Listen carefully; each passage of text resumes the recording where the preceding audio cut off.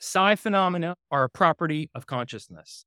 And if you actually succeed in building an artificial general intelligence, they will be forced eventually to study the same types of phenomena that parapsychologists have been studying for close to a century now. Welcome to Skeptico, where we explore controversial science and spirituality. I'm joined today by Dr. Jason Jorjani. Jason was here a couple months ago and gave us I thought, a terrific interview, and I know a lot of you enjoyed it as well. He's back to talk about his book, Closer Encounters. Jason, it's great to have you back. Thanks for joining me. It's an absolute pleasure to be here, Alex. If you remember the last interview with Jason, one of the things that he really spelled out and that he brings to the table, which is we're just chatting about, is tremendous and unique. He's not a lot of people that are processing stuff at this intellectual level have this ability. But Jason, as he defines it, is a true philosopher, a real philosopher. So when he's engaging in a topic like he is in Closer Encounters, UFOs, UAPs, contact with non-human intelligence, he's engaging in all the different aspects of it: political, social, technological, religious and spiritual, and paranormal. And most importantly, as he said, I thought so beautifully and importantly last time, he's doing it in a way that he is going to strive to make it internally consistent within the framework of what he's presenting, right? So I might not agree, and you might not agree with all his conclusions, but you got to respect that approach, because almost everything we see in this area, even if there's something you agree with, is siloed. You know, it's like, oh, in my silo, here's how things work. Well, don't ask me about anything spiritual or religious. Don't ask me about this. It's just stay in my silo. So this approach is the only approach that can allow us to make any real progress. And it's fantastic. And this is an important book that I really hope you pick up and fully embrace. It's another one that it's not like super hard to read. It's real readable, but man, is it dense. I mean, this is a lot of references to a lot of stuff in here. So congratulations, Jason. Great job. I'm so excited to talk to you about this. Thank you, Alex. Yes, it is a very dense book. I think it's something like 400 pages or so, but it could easily have been 1,000 pages. I have a very concise style of writing.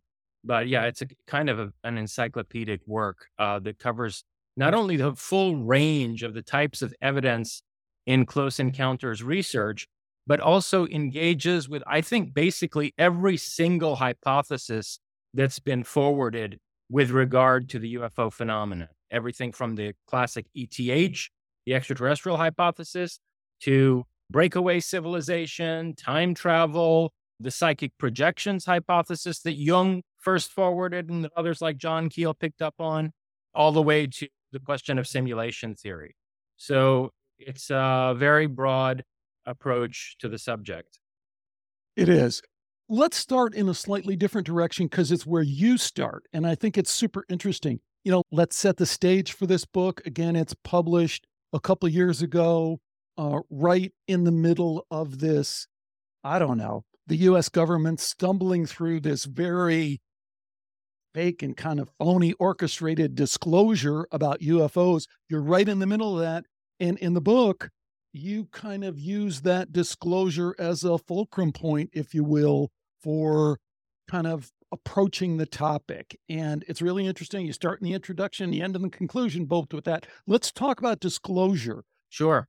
So yeah, the book was published, I believe, 2 months after the putative disclosure of June of 2021, where we got this preliminary UAP assessment.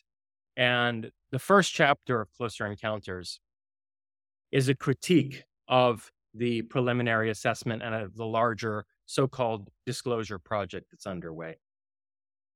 Not to be confused with Stephen Greer's earlier disclosure project. I can make a few remarks on that later on as well. But in any case, what I argue is that, first of all, this claim that there hasn't been any serious scientific research on UFOs to date is absurd. We know that Paul Hill at NASA was studying UFOs from the 1960s onward. He had a manuscript which was left after his death and published in the 90s, which was a very detailed technical analysis of the behavior of UFOs and extrapolating from that certain characteristics of the engineering of these objects from the standpoint, of course, of a physicist and engineer. And then when you hear that, I believe it's Callahan at the FAA who testified that all the way back in, I think it was either the late 80s or early 90s, he was in closed meetings with CIA scientific attaches discussing radar tapes from, say, the Anchorage, Alaska incident. It's clear that all of this data that Callahan had confiscated from him by the CIA was being taken to do a technical analysis. In fact, they said to him, we've never had 30 minutes of uninterrupted radar data to analyze. Well, this was decades ago.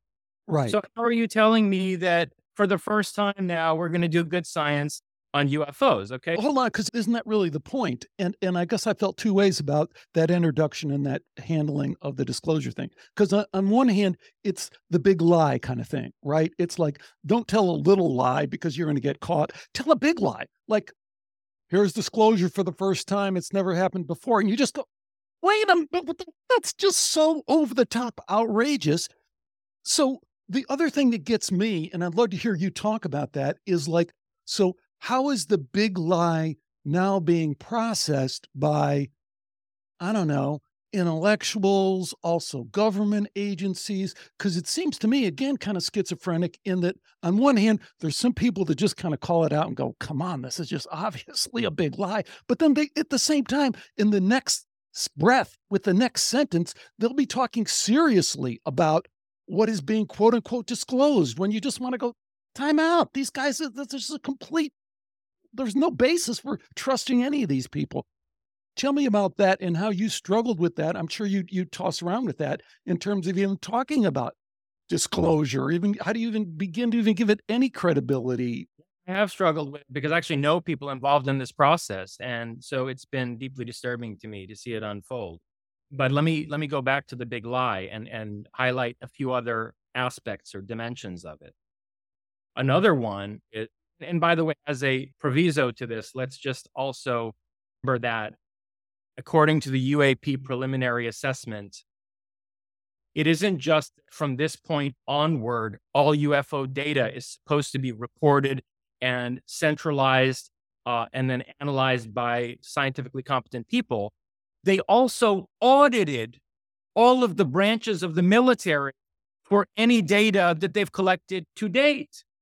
And clearly, the Air Force and especially the Navy and other branches of the military have not handed over the decades of data that they have. I mean, for example, the now well documented and attested incidents that took place over the nuclear launch facilities of Air Force bases was not handed over to anyone in the Senate Intelligence Committee by the Air Force. So, how is that a proper audit? Okay, so they covered up decades of data that they had preceding these few incidents with Tic Tacs and so forth that began in the early 2000s. But the real point I wanted to make about other aspects of the big lie is that the UAP preliminary assessment repeats the deception of the Condon Committee that UFOs do not pose a threat to national security that we've been able to determine to date. It's now supposedly an open question whether they do and where they may be coming from, but to date, they claim there's never been any verification that these objects pose a threat to national security. Clearly, that's false. I mean, being able to shut off like tens of ICBMs simultaneously so that we don't have the capacity to launch in response to a Russian attack, that's clearly a threat to national security. And then if you go into, all of the incidents of not just abductions, but cattle mutilations. Look, in the mid 1970s, 74, 75, the cattle mutilations were on such a scale that the ranchers had basically beaten down the doors of the governors of the affected states, and the FBI was enlisted in a cross-border investigation across like 5 or 6 southern states, and they couldn't even come up with a single suspect who would be capable of carrying out this kind of laparoscopic surgery in the middle of the night in bizarre places. And these cattle mutilation incidents ended with mutilated carcasses being dropped off inside the defense perimeter of NORAD in Colorado. How are you going to tell me that's not a threat to national security? As usual, and as you would do if you were running an operation like this, to just trying to totally confuse and throw sand in the eyes of people, you're saying two things. One, you're saying it's not a national security threat, which they said all along, which never made any sense, but then at the same time, you have, the Lou Elizondo kind of thing come out, and they're saying this is a national security threat, and I am, quote unquote, a whistleblower. Ignore the fact that I am a counterintelligence agent, a disinformation agent, provably so. Ignore that fact. And now listen to me when I say I'm blowing the whistle, because these guys at the Pentagon, they're asleep at the switch. This is a national security threat. So they want both messages out there, right? And so this is where now the devil is in the details. And, we need to start asking more complex questions, because look, the most philosophically sophisticated part of that first chapter in my book, Closer Encounters, that deals with this putative disclosure, is where I get into this paper on UFOs and sovereignty by Vent and Duvall. And these are serious political theorists who, in a mainstream academic journal. He's been on the show. Alexander Wendt been on the show a couple times. Talk about exactly this. Yeah. You really interviewed everybody. So yeah, I approach this from the standpoint of my background in Carl Schmitt's analysis of the nature of political sovereignty, a German legal theorist from the 1920s and 30s, who basically analyzed what the nature of sovereign power in a state is. And I lay out toward the end of that first chapter, drawing from Vent and Duvall on their, analysis of UFOs and state sovereignty, all the reasons why no national government ought to be expected to admit that these phenomena are taking place. I mean, you cannot reveal to a tax-paying populace that not only are you unable to defend the airspace of your country, especially when your country has the largest military budget in the world, right, for which you're taxing the populace, but also that they're not safe in their homes and their property is not safe in the case of the cattle ranchers who've had all of these, terrible mutilations take place. So you can't, as a government, you can't come clean about that until and unless you have a defense against it. Or, and here's the other really disturbing possibility, unless the disclosure is going to take place without your approval. And so I suspect that the reason why we have, counterintelligence agent Elizondo and Chris Mellon, the old, CIA elites out here attempting to engineer some kind of soft disclosure is because somebody else is determining the timetable here for some other kind of disclosure that's going to take place for certain reasons. And they're trying to get out ahead of it and soften the landing, as it were, because otherwise it doesn't make any sense why they would try to start coming clean with this now, again, unless somebody else, perhaps from the side of the phenomenon, is going to force a disclosure, and or they've now developed a defense against it. And so, of course, there is one hypothesis that these Tic Tacs are military industrial vehicles themselves, and that these exercises that were held with naval vessels were actually a way of demonstrating some capacity that the United States has now developed. Okay, as long as we're playing the speculation game, let me throw out a couple others, and I want to get your reaction to them. One, this seems to be in play in some way that I don't totally understand, but Hillary, way back in the day, is setting herself up to be the disclosure president, right? And she's laying all these hints. And yeah, through John Podesta and Pizzagate, the satanic kind of emails that upset the apple cart of the Christians, and kind of was one of the factors in costing them elections. And it always upsets me when people don't understand. They say pizza, no, they can all work down. I say, no, you have to understand. It was Do you understand it as a political op? I mean, as a kind of trickster political game to kind of win votes for Trump or pull votes away from Hillary. And then they're like, oh, yeah, well, I'll agree with that. I just don't want to agree with the other part of it. Anyways, I don't want to digress too far. But so you have Hillary poised to be, she wants to be the disclosure president, and she don't get the job. So now she kind of backdoors it out there through whatever, but it winds up in the New York Times, right? A year later. And Leslie Kean, Ralph Blumenthal, both been on the show, have the byline in the New York Times. Everyone's saying this isn't a political psyop. It clearly is a political psyop. And I like those people. I don't know why I don't know how or why they're falling for that, or if they are falling for that. So that's one factor that I'd like you, because you, again, you're the guy who's going to be engage with, here is the political factor in it. So let's talk about that for a minute. And then if you can, I'll throw another thing on the table and you can pick and choose. This latest round of disclosure is curiously connected to the pandemic, right? And now the narrative again switches to, hey, let's get back to talking about disclosure. Remember, let's get back on that. What do you make of those two kind of points in history and how they might relate to this? Hillary wasn't allowed to be the disclosure president because the timetable was wrong. It was way too early. And I think that the connection between the pandemic, and by the way, just as a side note, Hillary and Bill Clinton went to Lawrence Rockefeller's ranch, and they tried to enlist. Well, actually, I mean, they were basically ingratiating him. He had invited them, and he was trying to enlist their assistance in his attempt at some kind of independent UFO investigation back in those days, which did produce like a, nice volume of scientific papers.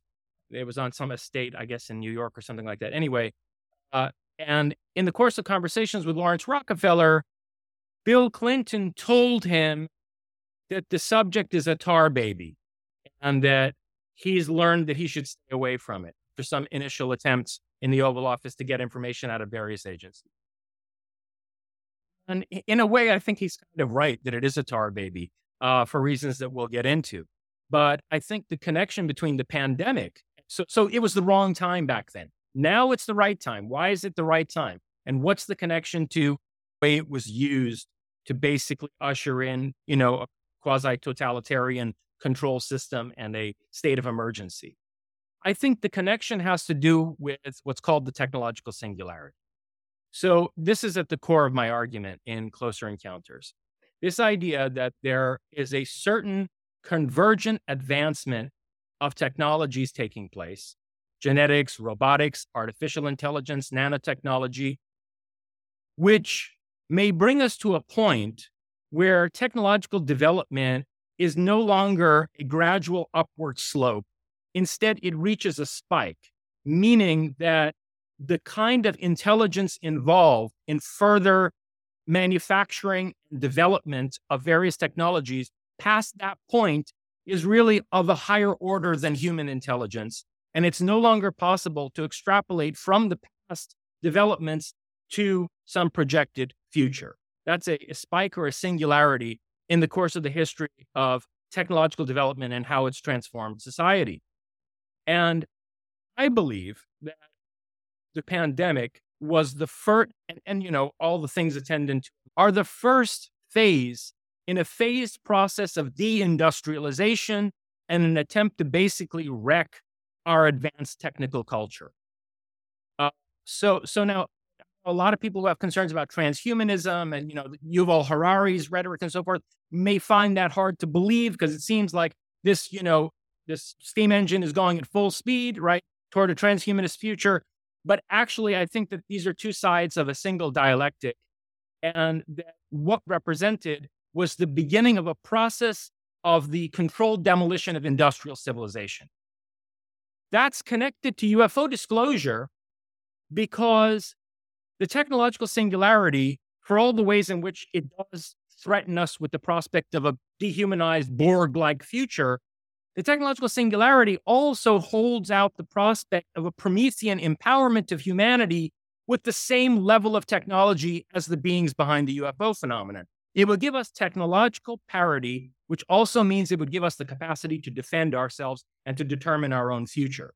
So to make it very simple, if a disclosure is going to take place from the side of the phenomenon itself, why would beings who have gone around abducting people, carrying out mutilations, manipulating society in various ways, uh, you know, perhaps for centuries, why would they want us to achieve technological parity with them before they openly integrated themselves with our society? No, obviously they would want us to be at a severe disadvantage and in a weakened position. And so I think what we're going to see beginning in 2020, all the way through to the middle of the century, are other things like catastrophes that are meant to prevent convergences in technological development that could give us an equal footing or at least a fighting chance in the face of these entities. Super interesting. This is going to maybe be the template for a lot of the ongoing discussion we're going to have, because a lot of your points are incredibly insightful, in my opinion, and undeniable, in my opinion. And yet, your conclusions, I'm not so sure that I see where it can go the other way. So, first of all, and I don't know if you want to elaborate on this more, it'd probably be more efficient for you just to reference some of your other books where you do elaborate on this extremely eloquently and thoroughly, and that is this technological singularity. Because when you dig into it, that word has become charged and all the rest of this. But on a very simple level, it's really rather obvious. I mean, advances in genetics are just obviously at a tipping point. Advances in AI are just obviously at a tipping point. You know, we touched on the last time you were here, free energy, quote unquote, obviously at a tipping point in terms of those technologies. So that's just to name a few. So that point, you know, I can argue with you about where that goes and the Promethean, you know, reclaim of it and all the rest of that. But people have to know that don't argue with that part, because that's kind of pretty undeniable.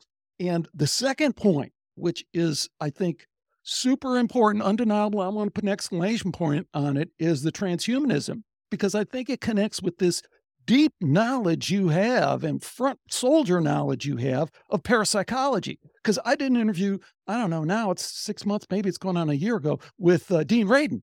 And stunning interview, because I'm talking to Dean Radin, and he says, yeah, well, I'm at Ion still, but what I'm really working on is this biotech startup where we're using the technology to jab people so that they'll become hive mind and psychic. And hive mind means, you know, gosh, just look at the horror of Ukraine and how these people are fighting. We don't want that. We want them all to be ants in an anthill. This is what he's saying. Go listen to my interview, folks. I'm not exaggerating. This is what he says. He gives you know, the metaphor of a story that he's pitching for TV, but that's his thing and that's his concern. So the thing that I think is just so fascinating, and again, talking to you, one of the few people that we could talk to about this is one of the main guys in parapsychology on the forefront.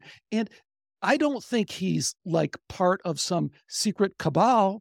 He's just naively following this programming to another conclusion that none of us would logically come to, which is, you know, hive mind. So the point I'm going to return to is that transhumanism, hell yes. And the one thing he said, the one thing Braden says that is kind of undeniably true is, because I was pushing back on him pretty hard. He goes, well, whatever you say, this train has left the station. And he is absolutely right. This train has left the station. And that brings us back to your point about, you know, how are we going to, what are we going to do with that train? So let me make 2 points in response to that have to do with the technological singularity, and in the first case, with its connection to parapsychology. As far as I'm aware, Dean Radin, a number of years ago, was also working on machines that interact with and augment certain psi abilities. And so I think that one thing that the transhumanists, I mean the materialist ones, which are virtually all of them, don't take into consideration is how the closer we get to this technological singularity, the closer we get to, say, an artificial general intelligence being engineered, the more phenomena that have been studied in parapsychology laboratories for over a century are going to be legitimated and validated by mainstream science. There is no way that you are going to build a conscious computer without seeing telepathy and psychokinesis take place inside AI laboratories. Psi phenomena are a property of consciousness. And if you actually succeed in building an artificial general intelligence, probably drawing extensively from genetic engineering and biology as well in the process, I think this is something that they're going to realize, is that they're going to need to draw extensively from biology on the way to developing some kind of functional AI. But they're going to notice that this AI is causing anomalies in the engineering project. And they will be forced eventually, with the huge budgets that they have, to study the same types of phenomena that parapsychologists have been studying for close to a century now. And so the technological singularity is going to cause what I call the spectral revolution. It will be the approach toward that singularity will be the catalyst for mainstream scientific acceptance of psi. Now, that is relevant to the UFO phenomenon as well, because one thing we know from all these decades of close encounter reports, and here I'm talking most about close encounters of the third and fourth kind, is that the beings behind UFOs are tremendously psychic. They appear to have significantly greater psi ability than at least the average human. And a lot of the interactions with them are telepathic or clairvoyant in nature. And there have been also demonstrations of psychokinesis and so forth. And so one of the problems that we face, which I devote some time to discussing in the book, is that if disclosure really takes place and we have to integrate with these beings on some level in terms of a common social structure, that would have to be a society where we could deal with widespread cultivation of psi, including psychokinesis. And this raises serious questions about personal integrity and safety and interpersonal trust and so forth, which we haven't even begun to grapple with. But I think it's another dimension of the secrecy behind the UFO phenomenon that many people don't consider, namely, the potential catastrophe of large-scale integration of psi phenomena given the current state of human society on a planetary scale. So that's one point in response that I wanted to make. And there's another, but if you want to interject anything before I go on. Let me add this to it, and then you can work it into the point too. We've already been there. This is our history with parapsychology. This is Andrei Pedraeus. This is Uri Geller. This is Russell Targ, and more importantly, Hal Puthoff. So they're doing this stuff, and orbs are showing up, and all this other stuff in exactly the way that you're talking about. And the way we stumbled through that and continue to stumble through that would counter hypothesize that can go on for a long time. That there doesn't have to be any change in that, and you can still, and that's why I think Dean Radin is interesting, because Dean Radin is not a materialist. And Dean Radin wrote a book on spirits, and he said, God, that's the first time I ever considered spirits, which I think is a classic kind of materialist humanist who's, 30 years into his research and going, I never even thought about that before. So you see where I'm going. Maybe the change doesn't come in the way that you're talking about. Maybe that change isn't tied to that technological singularity or approach to singularity. I give a number of arguments for why I think it will be. One has to do with AI, what I was just saying about AI, because, for example, we saw in the Princeton Engineering Anomalies Research Program that was run by Robert John, Dean of Engineering at Princeton, that the more sensitive electronic components are, in other words, as the scale of circuitry decreases and approaches molecular nanotechnology, the more circuit boards are vulnerable to psychokinesis. It appears microelectrical mechanical systems are much more vulnerable to fluctuation in the face of directed intentionality than large-scale mechanical systems. And so when you get to the level of engineering quantum computers in order to produce an artificial general intelligence, I think there's going to be a lot of interference from psychokinesis that won't have been accounted for, and that's going to be treated as a research bottleneck. That's one avenue. Another one has to do with what Rupert Sheldrake calls morphic resonance.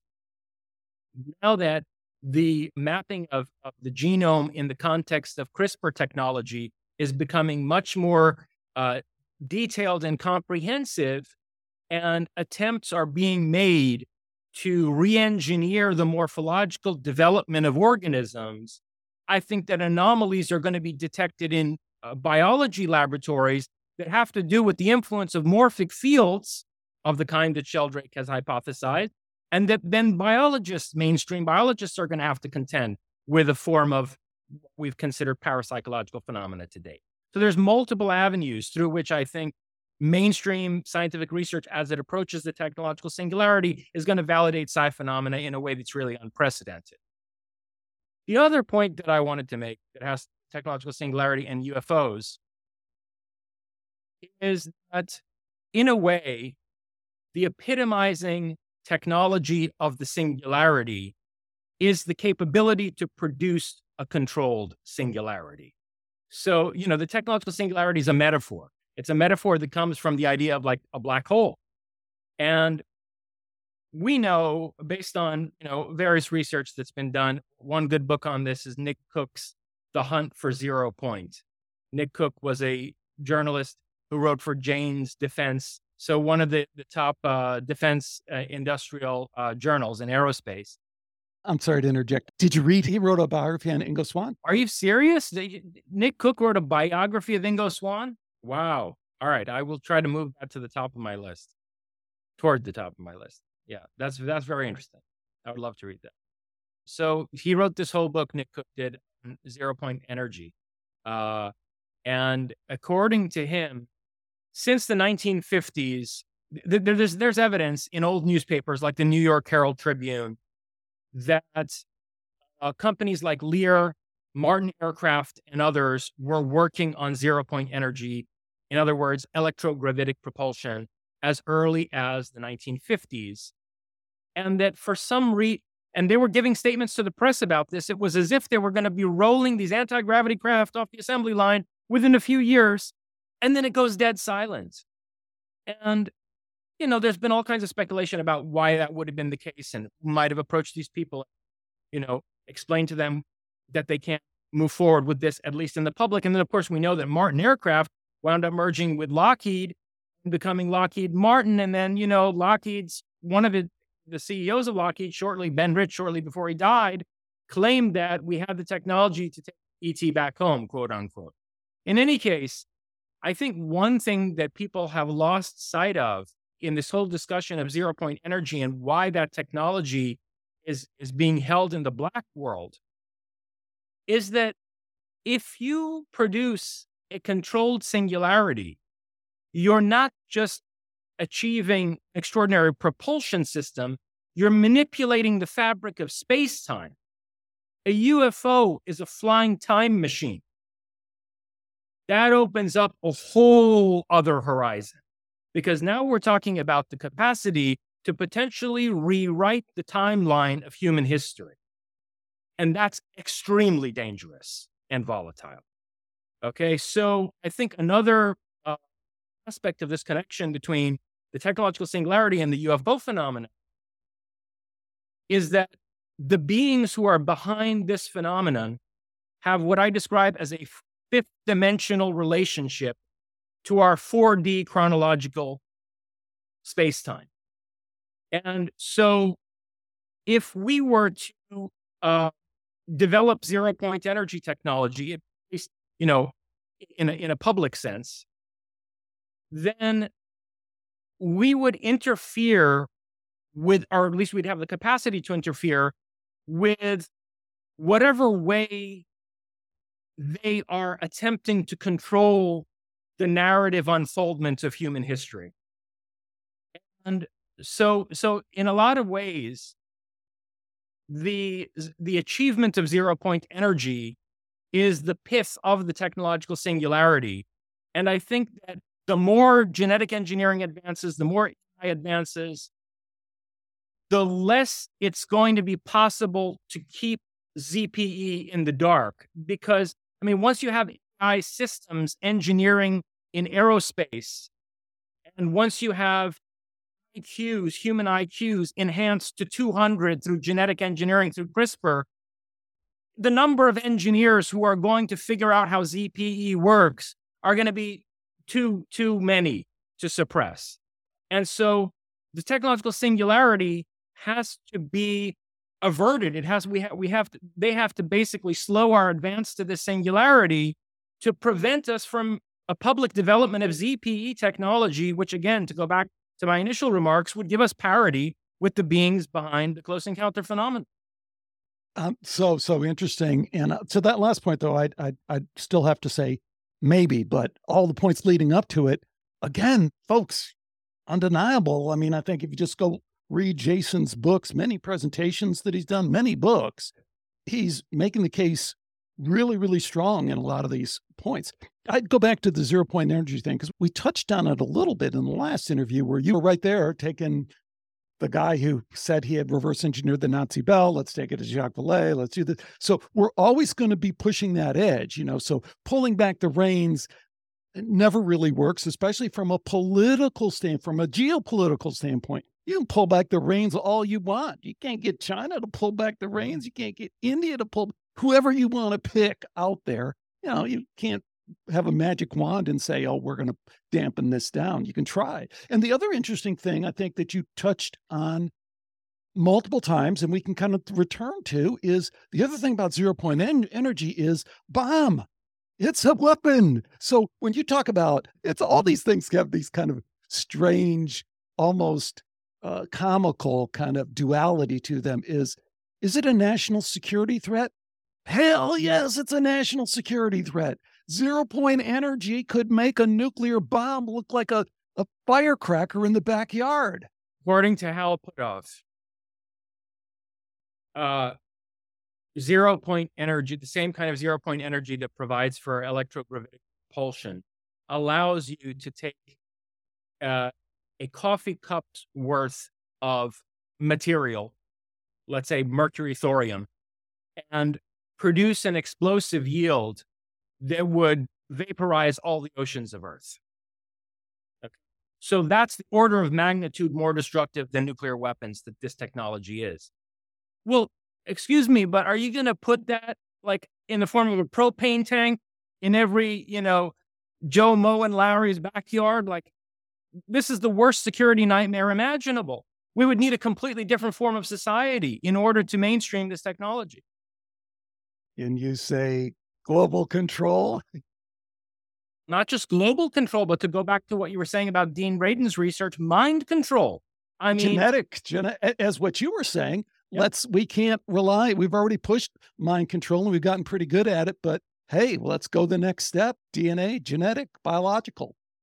Right. And my response to that, I mean, over the course of my entire corpus, is that we should take a completely different approach, which is that we need an ethical reorientation of society, and we need to develop a kind of ethos that embraces the potential of science and technology for human flourishing, and that valorizes human individuality and liberty.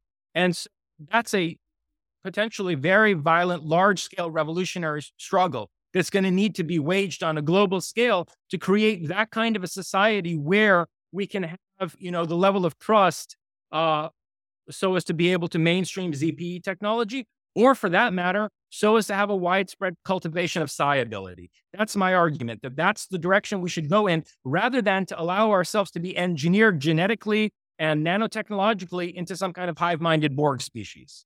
And that's what always lands you on the hot seat, Jason. This talk like that is taking it to its logical conclusion. We do not want you to do that. But that's kind of an interesting segue into the players that we see on the field, because it is, I don't know what to make of it. And I used to always just think everything's an op and it's conspiratorial because everything didn't seem to turn out that way. And now I'm starting to maybe understand that people like, again, to pick on Dean Radin, but I guess he kind of deserves it in my opinion. You know, Dean doesn't strike me as like an evil genius or something like that who's cooking this stuff up. He's just, hey man, he believes in the phony climate change science. He really believes in that, and he really believes, because I know, because years ago he kind of told me that he doesn't choose to look in the. We had a discussion about the just when it was blowing up about the public databases, military databases that showed 600% increase in, and he was just like, you know, maybe, but I don't know. I can't go there. And then he said, if we make an omelet, you got to break a few eggs kind of thing, which is just really scary. But again, here's my point before I just ramble on. What do you make of some of the players on this field who we are look to? Are they all just part of the op? Are they, you know, Tom DeLonge? Okay, he was a great one because he isn't really an intellectual at all. He was this, but a total fail. He clearly an op, and he fails, and then they pull him off the stage, say, no, no, not you. Then Lou Elizondo, we already talked about. But what about people like Avi Loeb at Harvard and the Galileo Project? It's just, the fakery is just so stunningly obvious. Neil deGrasse Tyson is such a joke at this point that it doesn't, it's almost like, I mean, he's about at the level of Bill Nye now, where he's just kind of a joke. Gary Nolan at Stanford is a super interesting guy to me because he's stealthy in American Cosmic, which is a super important book by Dr. Diana Walsh Pasulka. But then he comes out and then he's behind Fauci and all the, and you just, who is there anyone out there that you feel you can kind of trust? And are there people out there that you feel like are maybe accepted too readily by people who really shouldn't be trusted? And do you care to mention any of them? It's really depressing, Alex. I mean, because every single name you mentioned falls into the category in my book of people who you can't trust. Again, not because they're some kind of evil masterminds or something like that. No, I'm sorry to say it's because they're useful idiots. And also, they're people who want publicity. When you get the spotlight shown on you for promoting a certain narrative, there's a positive reinforcement that takes place. And as you get more and more media attention, you drink the Kool-Aid. In Persian, there's this expression, "Khudito be khariyat zadan." It's like making yourself stupid. You like choose to forget certain things so that you can continue to get this attention and have this place on the stage. So yeah, it's very depressing. Anybody you trust or kind of trust? Well, look, I mean, if you want to see a kind of an index of that, just look at Closer Encounters, because I cite a tremendous amount of research from people in various fields. Unfortunately, most of them are either dead or no longer active. I draw on a lot of researchers from past decades.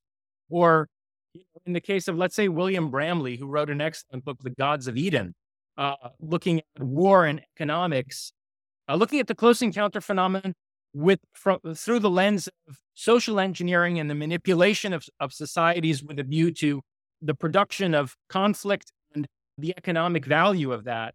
That book was written many decades ago. William Bramley is still around, but he hasn't, done any new research. So there's a lot of examples of people like that who are either no longer active or they're passed on, but their work, had a lot of integrity and was quite rigorous. And sadly, I think that the more this subject is being mainstreamed, the more compromised the research is becoming, which makes sense, of course, because if you're going to control the narrative, that's exactly what you need to do. Let's talk about Mars for a minute. And it's actually kind of an interesting segue, if you will, from the disclosure thing, because, let's talk about Mars. Then I hope to pull you into a discussion about near-death experience and extended consciousness, which is really what interests me the most.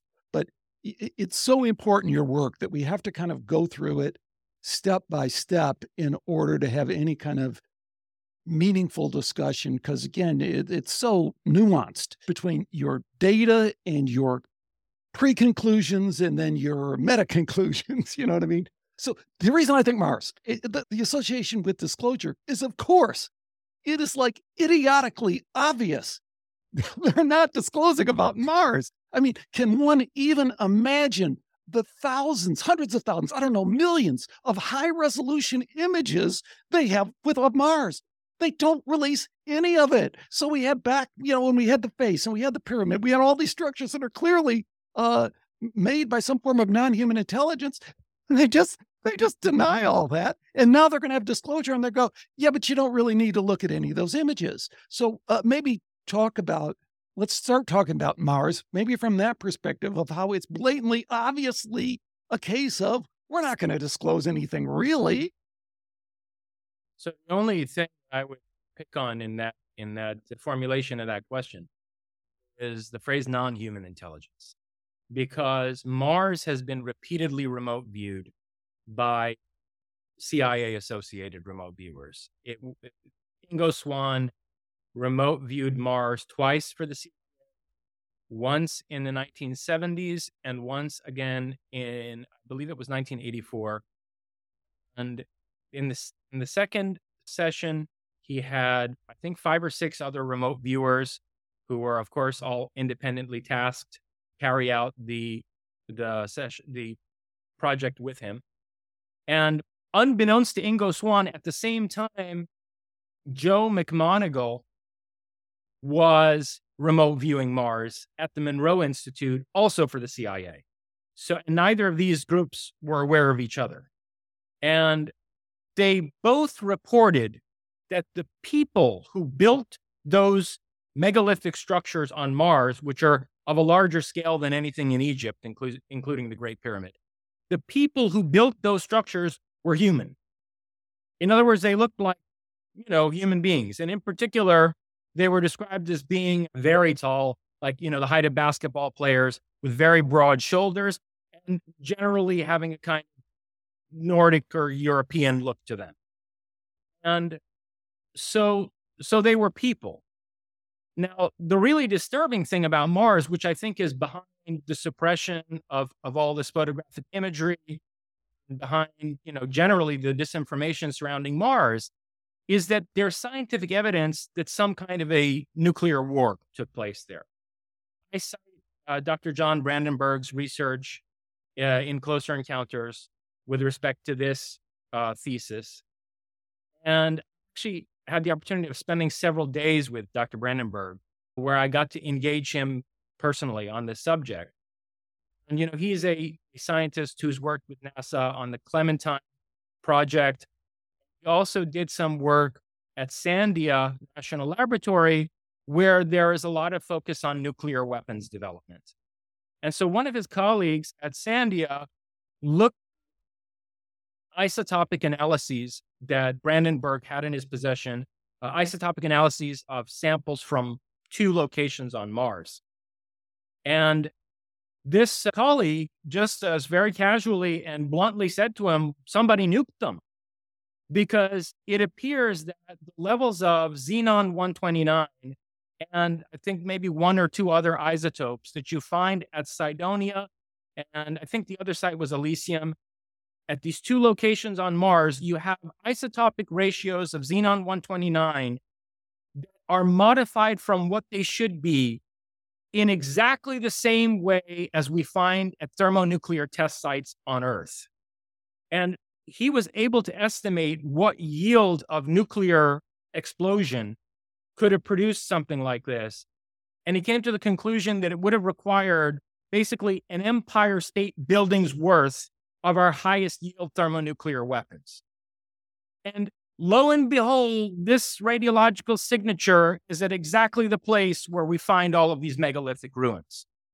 So paints a very dark and disturbing picture that people on Mars, and here's the real kicker, apparently more than 100 million years ago, wound up annihilating themselves in some kind of thermonuclear war.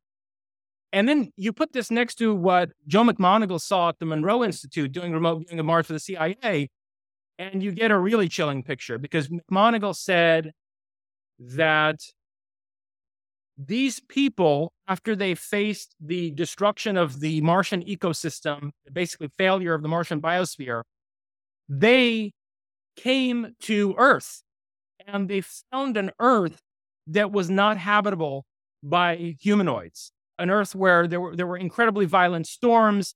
There was all kinds of gigantic flora and fauna, and giant beasts, constant electrical storms, massive volcanic activity. And long story short, they came to the conclusion that they would have to terraform this planet in order to inhabit it. And I make an argument drawing on all kinds of research about anomalies on the moon.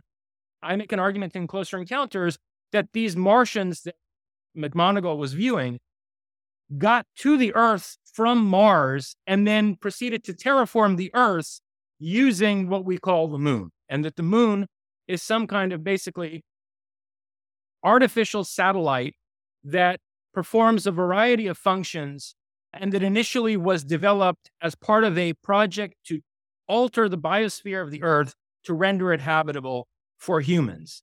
So I mean, this is mind bending, but I think that it's why there's all the secrecy around Mars, namely because Mars at one point was an abode for human civilization.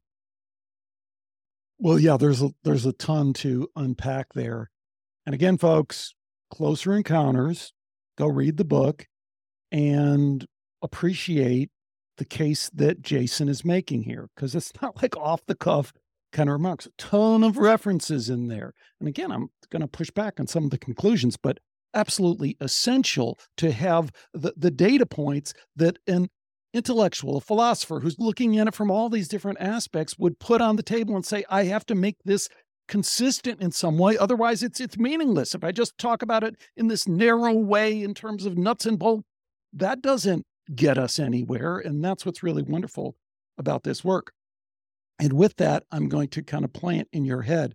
I'd love for you to circle back at some point and talk about then what Mars means as a element of the disclosure project, because I think it is always left off the table, right? So the Senate subcommittee, they didn't say, oh yeah, in the Mars photos, yeah, don't forget about those, those will be in the mix too. So it's almost, I don't know, are they redirecting us towards the craft and towards the other stuff for a purpose that they have to not talk about this other thing, which would be an interesting. Let me pause there. And then I want to pick up on Brandenburg. He's been on the show. McMoneagle, been on the show. And I think there's some really, really important stuff to talk about with both those guys. But first, what do you think about that? Two things to say about that. One is that people like Avi Loeb and other mainstream scientists who've become involved in this conversation, Michio Kaku also now has accepted that the UAP phenomenon is real. People who are very esteemed mainstream scientists tend to want to put our point of focus on some distant star system or perhaps even another galaxy as the point of origin of these UAP. They want to basically perpetuate the narrative that we're being visited by some kind of extraterrestrial intelligence that is located at a great distance from the Earth. Hold on. Can I pause that for a second? Because I believe that the evidence for that is pretty strong. So before we get to that, and we can hash that out, do you think it's curious, though, and you're saying that it is, but isn't it curious that Mars never comes up? Mars never comes up. It'd be so simple. I mean, we have all the photos. I mean, just release the photos. It's not like, we have, it's big, we have to gather. We got all the photos. So, look, I don't disagree with you that we could be being visited by ETs from distant star systems. If you go by the Drake equation, I mean, the galaxy, let alone the universe, should be full of advanced extraterrestrial civilizations. And it would be odd if our solar system weren't visited by some of them. But I think the problem is this, that people in the CIA and the DoD who've been looking at all of this since the 1950s have realized that the majority of UAP encounters involve a civilization local to our solar system, and a civilization that is not, it's not alien. Okay, ET, yeah, Mars is extraterrestrial. If people come here from Mars, technically they're extraterrestrials. But what the remote viewers saw on Mars, and by the way, what the remote viewers like Ingo Swann also saw on the moon are people and people who, in a very disturbing twist, happen to look a lot like Nordic Europeans, the so-called Nordics of the close encounter phenomenon. And so I think the reason why Mars isn't discussed is because if we were to look at the data we have from Mars, it would become painfully obvious that the close encounter phenomenon is a question of the internal relationship between two factions of humanity. Humans who have had a civilization that goes back further than we can wrap our minds around, and who were responsible for, what our myths remember as Atlantis and so on and so forth, the culture that seeded all of these megalithic ruins around the world. And that's a really disturbing thing to have to deal with, because it's one thing if you tell people, okay, there are these advanced ETs coming from, I don't know, Zeta Reticuli, or they're coming from another galaxy. It's another thing for you to, and they're abducting people and they're carrying out mutilations and so on and so forth. It's another thing for you to tell people there are these other humans and they see themselves as on another level than us. And they believe they have the prerogative to so massively interfere in our lives on an individual and a social level. And by the way, folks, they've been doing this for millennia. Well, that's a whole different narrative to face people with. There you're dealing with of the classic form. And you're creating, by making such a disclosure, you're creating conditions for effectively a slave revolt or a liberation struggle, where, the people who are behind the veil here, who are, responsible for UFO manifestations, are human beings who may have, greater psychic or technological capacities than us, but who ultimately are part of the same race and species. That's really disturbing. And I think that's why Mars hasn't been discussed, because if we, as soon as you disclose the high resolution photographs of Cydonia, the next step with the space technology that SpaceX has is to go down and find out what's underneath those structures. And we're going to find megalithic human cities. Okay. And, then we have to, as I said, deal with this sociopolitical problem of the relation between these two factions of humanity, these people who treat us like basically chattel or lab guinea pigs, right? And who've set themselves up as overlords and social engineers above us. Yeah. Yeah. We're going to have to keep plowing through this to get there, but you make some just outstanding points. Let me throw a couple of just data points on the table that I'm not going to necessarily connect, but they're kind of loose ends. One of the things about Joe McMonagle in his RV session, which again, anyone can go online and read the transcript. I don't know how this thing escaped. It's just accidental that it escaped classification, but it is probably because it was at the Monroe Institute, even though, as you correctly point out, it was under the supervision of the CIA, and he lays it all out. I don't think he exactly says that they are human, but I think essentially what you're saying is exactly correct. One of the things, though, that's interesting is he's tasked with remote viewing million years BC. And you kind of say in the book, well, maybe, maybe not. But my knowledge of remote viewers, and I've read about a lot of them, interviewed many of them who were directly involved in the Stargate program, is they're pretty precise when they go back to a date. They don't slip and slide. And the reason that's important is because, of course, Brandenburg, who's also been on the show, and as you correctly kind of point out, has the background, has the intellectual muscle. I mean, this is what he does, this kind of physics analysis of these isotopes to say conclusively, hey, I couldn't believe it either. Then I looked and I said, hey, is any of the stardust that we have show any of this? Any background radiation show this? Any place else we can look where we show that these isotopes have been manipulated to look this way? And the answer is no, no, no, no, no. The only thing we've ever seen it come from is our own darn nuclear bombs, which is really important. The original date he set on that, I think, was 250 million. I think, if I remember correctly, he's kind of revised that to maybe probably 180 million. But now we're talking about, I don't know. if you want to comment on that, you can. I don't feel a need to completely nail that down because I think the broader perspective that you're bringing is so important. I don't want to. We'll never know how some of these things tie together. But I guess that's one point. Do you want to comment on that, or should I just kind of plow forward with Oh, I other mean, things? I don't want to say it doesn't make a difference whether it was 250 million years ago or 150 million years or 180 million years ago. I mean, sure, but it doesn't make a difference in terms of what the bigger point is here, though. The bigger point is that we had advanced spacefaring, solar system wide humanoid civilization, millions upon millions of years ago on Mars, and it destroyed itself. And it's quite possible that the entities that did that are behind the UAP phenomena. And that's what the main point is that we need to wrap our minds around the implications of that. Completely agree. Now, the other interesting thing about Joe McMonagle, and I'll touch on it here, and then hopefully we can really dive into it later, is did you know the history of Joe McMonagle and his near death experience? No. Super interesting, Jason. You'd find it just fascinating. He is a spy, like a real spy. He's in the army. He's on the East Germany, West Germany border. He's in a restaurant of a spy restaurant, like you see in the movies, where spies frequently hang out and have lunch. He has a heart attack or whatever. He starts stumbling towards the door. He realizes pretty quickly, or suspects pretty quickly, that he has been poisoned. He collapses. He immediately leaves his body. He's outside his body. He's looking down.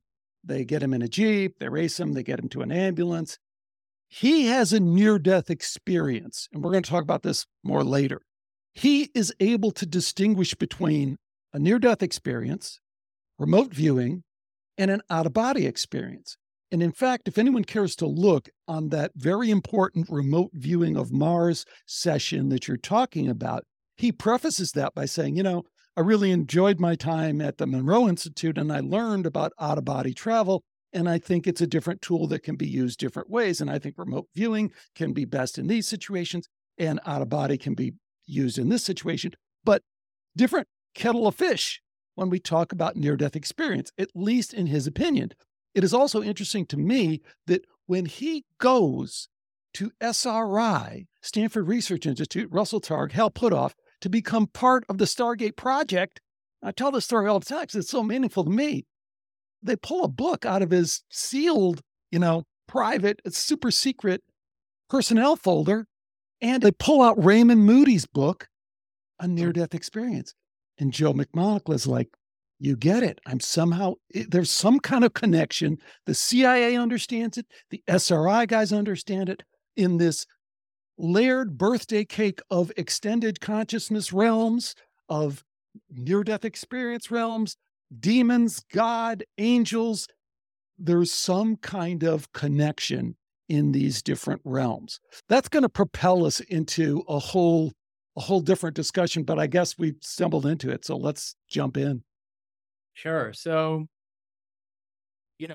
I've read Ian Stevenson pretty extensively. I think that he has done excellent research on the spontaneous past life memories of small children. Of course, he's passed on now. And I think there's a guy, Jim Tucker, who's continuing his research at the University of Virginia.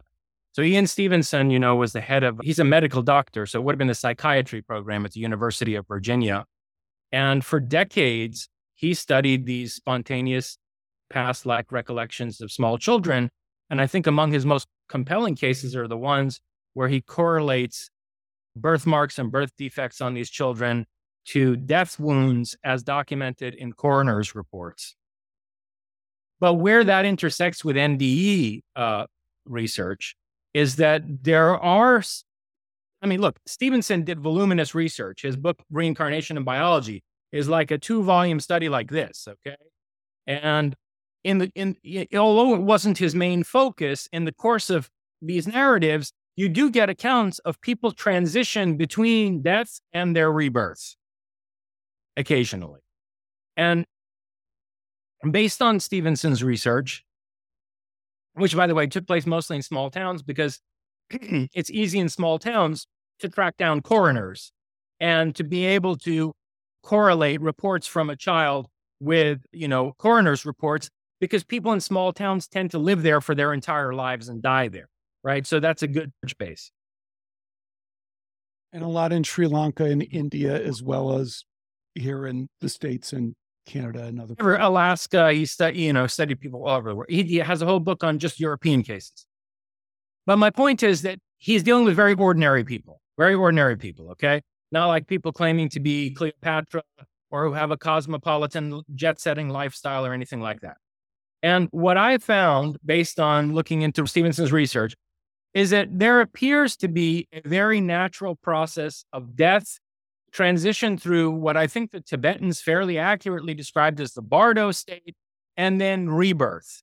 And this state between death and rebirth appears to have an intermingling of a dreamlike quality to it, where internal psychological projections, anxieties and complexes and concerns are intermingled with perceptions of the actual world. And sometimes, let's say, a deceased person will fixate on either a family member or some stranger and follow that person through their life until ultimately they connect with that person to a depth of intimacy where they wind up being, choosing essentially that person as their future mother. And so anyway, my point is that there appears to be a natural process of death and rebirth. And I think to some extent, traditional forms of mysticism like Tibetan Buddhism made a laudable attempt to grapple with that and to describe it in texts like the Tibetan Book of the Dead. All of that having been said, and going back to our earlier discussion about parapsychology and the technological singularity, I think it's only reasonable to expect that a civilization which for centuries or millennia has had singularity level technology will also develop what I call spectral technologies that are capable of interacting with human souls as if they're energetic and informational matrices. And so I'm not saying in closer encounters that ETs, first of all, again, for reasons like I just mentioned, I don't like the term ETs, okay, because I think a lot of these beings really represent another level of human civilization. In any case, I'm not saying that aliens or UFOnauts or whatever are controlling the entire process of death and rebirth, because there is this natural process that research like Stevenson's reveals, or that a lot of NDE research reveals. But I do think that there is some evidence for interference in the process of death and rebirth on the part of these technologically sophisticated beings. And I cite a number of cases of that, drawing mainly from the research of Raymond Fowler. Raymond Fowler was the guy who studied Betty, Andreas, and Luca. And, that's a fascinating case, the Andreasen affair, as he calls it, where you have this 1960s housewife who is abducted together with other members of her family by Greys, who then take her to meet tall blondes who claim to be angels and who tell her that Jesus Christ is going to come back soon, and that the Greys are basically like they're watchers who work for Jesus and for God, and that their job is to manage basically the afterlife. And she's told these things. And she sees these beings go off toward what she describes as the one, this light that she's never allowed to really approach, to get closer to. But she's made to understand that this light, this one, is going to soon send Jesus back into the world, and so on and so forth. And so then when you set this kind of a report, the Andreasen case, next to reports of horrendous abuse of abductees by Greys, reports of Greys appearing to work for the tall blonde Nordics as a kind of android robot, biomechanical robot, and reports of tall blonde Nordics terrorizing the hell out of poor Brazilians in the Amazon basin in the 1970s, a very sinister picture emerges of entities who are at least interfering on some level in our process of death and rebirth. And just before you comment on that, one other line of evidence that I investigate in relation to this in Closer Encounters is the efficacy of astrology, which I have always found profoundly disturbing because it doesn't make any sense to me how something like astrology could work at all. You make an argument in Closer Encounters for how it may be a system that was set in order to influence human personality and society on a large scale, and set up, namely, by these beings who also have it in their power to interfere in the afterlife, potentially also by, in part, attempting to determine the time of someone's rebirth and the types of astrological influence that are going to be brought to bear on shaping that person's life. Okay, super important stuff. Let me again bring people back to the book, pay attention to the book, read the book. Page 239 of Closer Encounters, Jason says, at the very least, which to me is the operative phrase, but we'll get to that in a minute, it appears that there is a psychotronic technology that allows the beings behind Closer Encounters to cut into the process of death, the afterlife, and reincarnation. I think we just talked about that, so there's no need to rehash that. Just as a point of reference, again, return to the book because that's the way that that's treated. To me, again, I kind of say,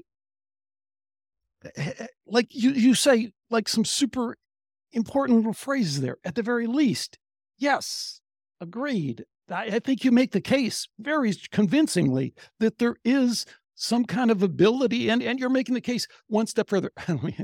You're making the case of here is evidence of this interference, and then you're making some very well-supported speculation about how that would be a natural consequence of moving towards this technological singularity. So people can agree or not disagree with that, but you're kind of putting the pieces together again in this philosophical way that is kind of hard to push back against. But I will try. Because a couple interesting things. So the near-death experience to me, and we had a nice little email exchange about this because I've been playing around in kind of a cheeky way of saying, the only question that matters is, does ET have an NDE? So the idea being, if there are these layers of consciousness, can they be thought of in some kind of hierarchical structure? And at the high point of that structure, is there something like God? Is there something at least like a moral imperative, like a right and a wrong? So here are a couple of data points that I would throw on the table with regard to that. If you go look at the largest collection of scientifically studied near-death experiences at the Near-Death Experience Research Foundation, Dr. Jeff Long, who's been on the show multiple times. And I really pushed him as a scientist because he's a radiation oncologist, but he's also a scientist.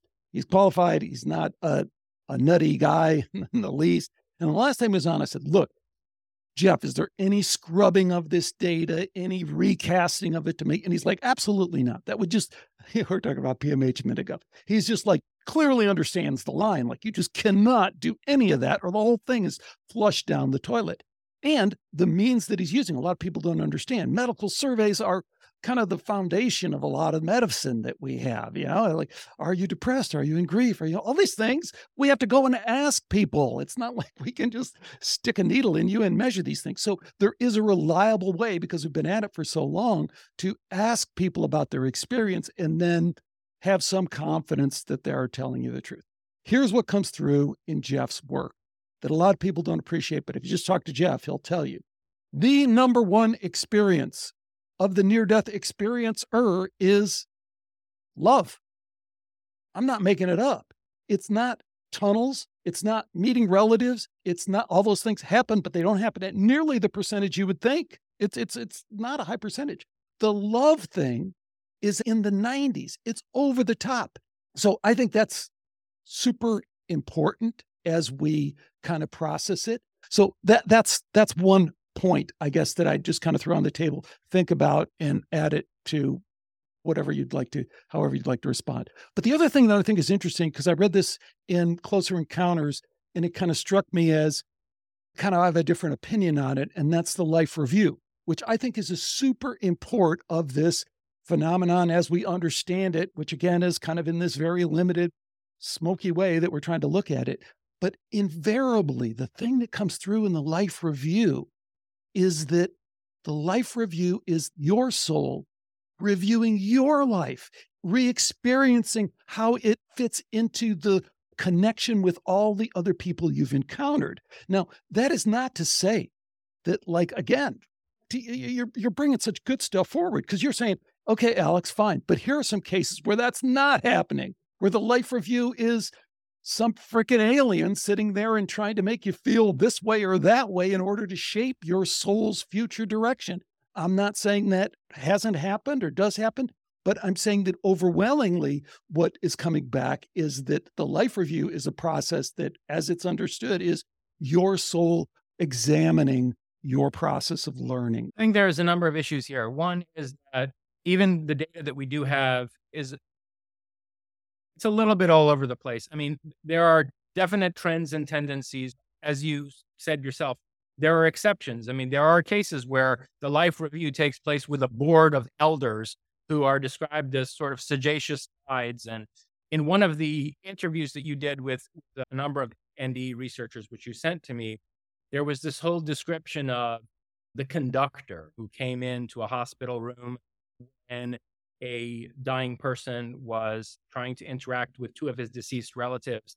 And this conductor appeared to be in control of shepherding this person through the afterlife. And that kind of thing gives me the creeps. Because you see, archontic entities that want to manipulate you aren't going to put you in a state of fear and terror if they want you to go along with them. They're going to produce euphoric states, lower your guard, and make you amenable to suggestion. And so, the risk of sounding like a terrible cynic and pessimist, I think it's possible for states that someone might describe, ecstatic states that someone might describe as love and a sense of being totally embraced and so on and so forth, to be produced. And one very interesting commentary on this is from Gautama Buddha. I used to, in the days when I was, teaching philosophy, I used to also teach a course on early Buddhism. And you find in the sermons of Gautama Buddha, the Theravada, the oldest sermons of Gautama Buddha, these long passages where Gautama is talking about how the gods, the devas, manipulate people's states of mind in order to perpetuate certain fixations and delusions. And so there's such a thing in the course of, yogic meditation called a dharana, or a point of focus that produces a certain state of mind and brings you to certain jhanas, certain elevated dimensions of being. And Gautama's point is that these dharanas do focus the mind, and they can bring you to what's described as, what's the term they use in consciousness studies? Like an elevated state of consciousness. There's a specific term for it. It's escaping me right now. Samadhi? Yeah. Well, that's the Sanskrit term for it. Oh. But this is discussed a lot in consciousness studies these days. Oh. Basically, an altered state of consciousness that's very ecstatic, right? And Gautama says, yes, you can produce these states through focus on ideas like Brahman. And the state of consciousness you achieve through that appears to validate the point of focus, but actually the whole thing is a projection. And one of the things that Tibetan Buddhists are really good at is deliberately creating these projections as like mandalas and deities for guided meditation and so forth, which you construct and then deconstruct, and they serve a certain purpose in the transformation of consciousness. And so now that's all very positive and, part of like an individual or, group spiritual practice, or potentially could be positive. Right. But what I'm suggesting is that imagine beings with much more advanced technology, including psychical technology, using the same kind of focusing and manipulation of states of mind to give people the impression that there is this all-encompassing love and affirmation and so on and so forth, which is coming from some source or one that ought to be trusted as the authorizing agency behind these emissaries that are guiding them through the afterlife. But that's one thing I have to say. Now, there's another thing in sort of the opposite direction that I have to say that's actually a very important theme in Closer Encounters, and it's where the book ends. And that's, although I deploy a scathing argument against the idea of an all-knowing and all-powerful God, not mainly in this book, but actually in other writings of mine. I have attacked that from all kinds of angles, especially in terms of the various ways in which it makes free will impossible on a logical level. Although I reject this idea of an all-knowing and an all-powerful God, and my critiques of it are in some ways very much run parallel to Gautama Buddha's critiques of the idea of Brahman, I do affirm the, let's say, probable existence of some kind of superhuman cosmic intelligence, which does have something like what you're calling a moral imperative. Prefer not to put it in those terms, but a kind of categorical imperative, let's say. And as I argue in Closer Encounters, this superhuman intelligence, which I call the Prometheon, the on of Promethea or forethought, uncharacterized by the quintessential characteristic of Prometheus. This superhuman cosmic intelligence, in my view, has as its categorical imperative the furtherance of creativity, innovation, and basically progress on a cosmic level.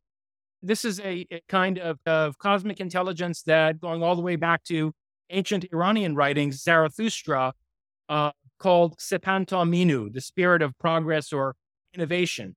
And he identified it as the chief characteristic or primary quality of Ahura Mazda, the Lord of Wisdom. Okay. And so I affirm that there is that kind of intelligence behind a whole plethora of close encounters. That what we're dealing with here are not just nuts and bolts UFOs and, Nordic UFO pilots or android grays who are working for them. We're also dealing with a genuinely non-human intelligence that's operating at a cosmic level and whose purpose is to catalyze further human evolution. And in my argument in Closer Encounters, I say this superintelligence is operating at cross purposes to the people abducting and mutilating and, so on and so forth, mutilating cattle and attempting to deploying various machinations to basically exert archontic control over human society. That these are two counter forces involved in producing the wide variety of phenomena that we see in Closer Encounters. And I attempt to tease apart the different types of manifestations and what their source may be and which ones may be traceable back to this Prometheon, as I call it, this cosmic intelligence. So I hope that went some ways toward answering, that question or responding. Oh, yes, absolutely. Because now you're talking about mind of God, which is tricky, right? 'Cause how are we going to know?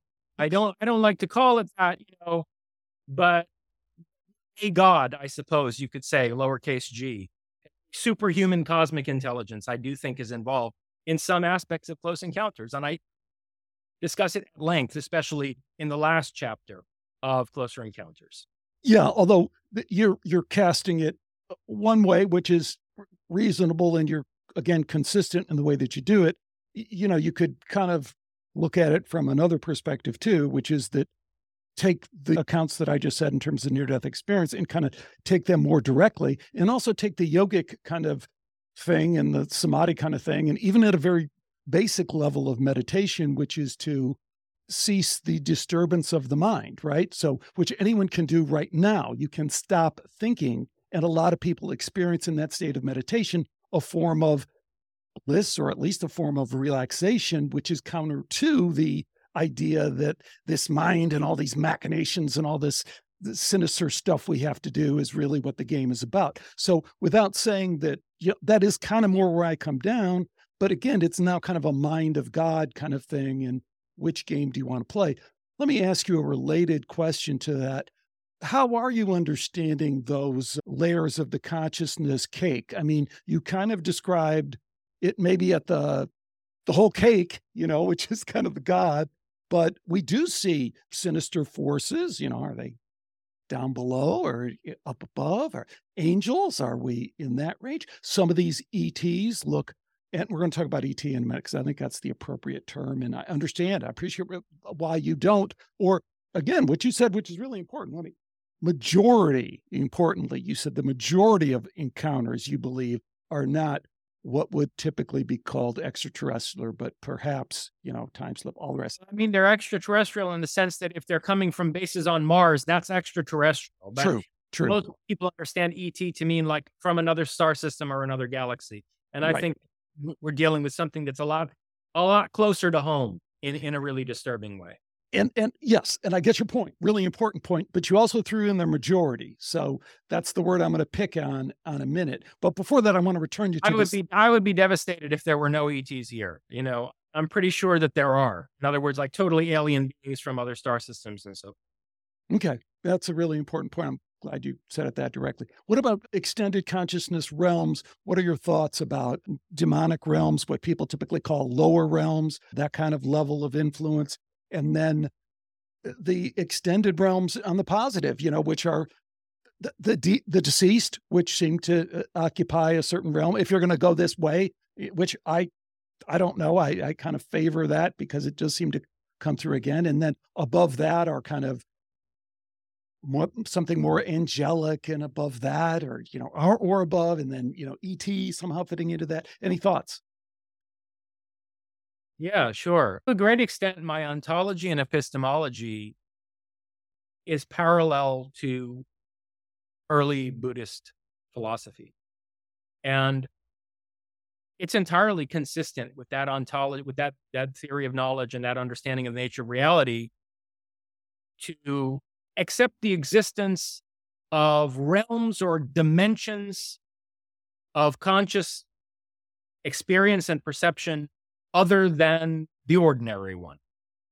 And I'm trying to And other than this time space too, right? Because all these are outside of time space, right? I'm trying to use language very carefully because what I do reject is Gnostic dualism of any kind. I mean, it's fundamental to my entire philosophical project, and specifically my concept of the spectral revolution, to deconstruct all binaries of the type of matter versus spirit and so on and so forth. I think that these categories are constructed by limits on our perception and our conceptualization, in some cases, engineered limits on our perception and conceptualization.